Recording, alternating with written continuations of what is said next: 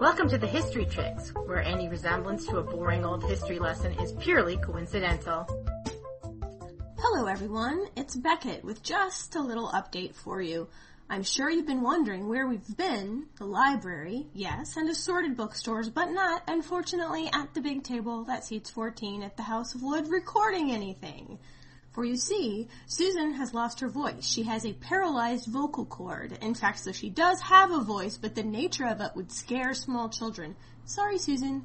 You know it's true. This hasn't been a short-term thing. She's been suffering from this since before Christmas, and it looks to be late March before we can hope to hear the dulcet tones of her voice again.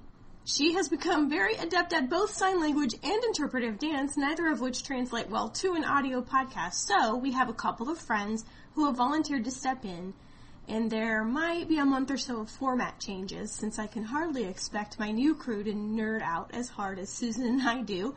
So watch this space, and I'll have some movie casts to you soon. Thank you so much for the outpouring of support on the Facebook page and on Twitter. For those of you who don't know, Susan is the voice of our Twitter feed, so if you'd like to pass on some get-wells, head over to @TheHistoryChicks with an X and begin the banter. Her typing fingers are as fast as ever. Thank you so much for your patience and all the messages that have headed our way, and we'll be back with you just as soon as we can. Bye!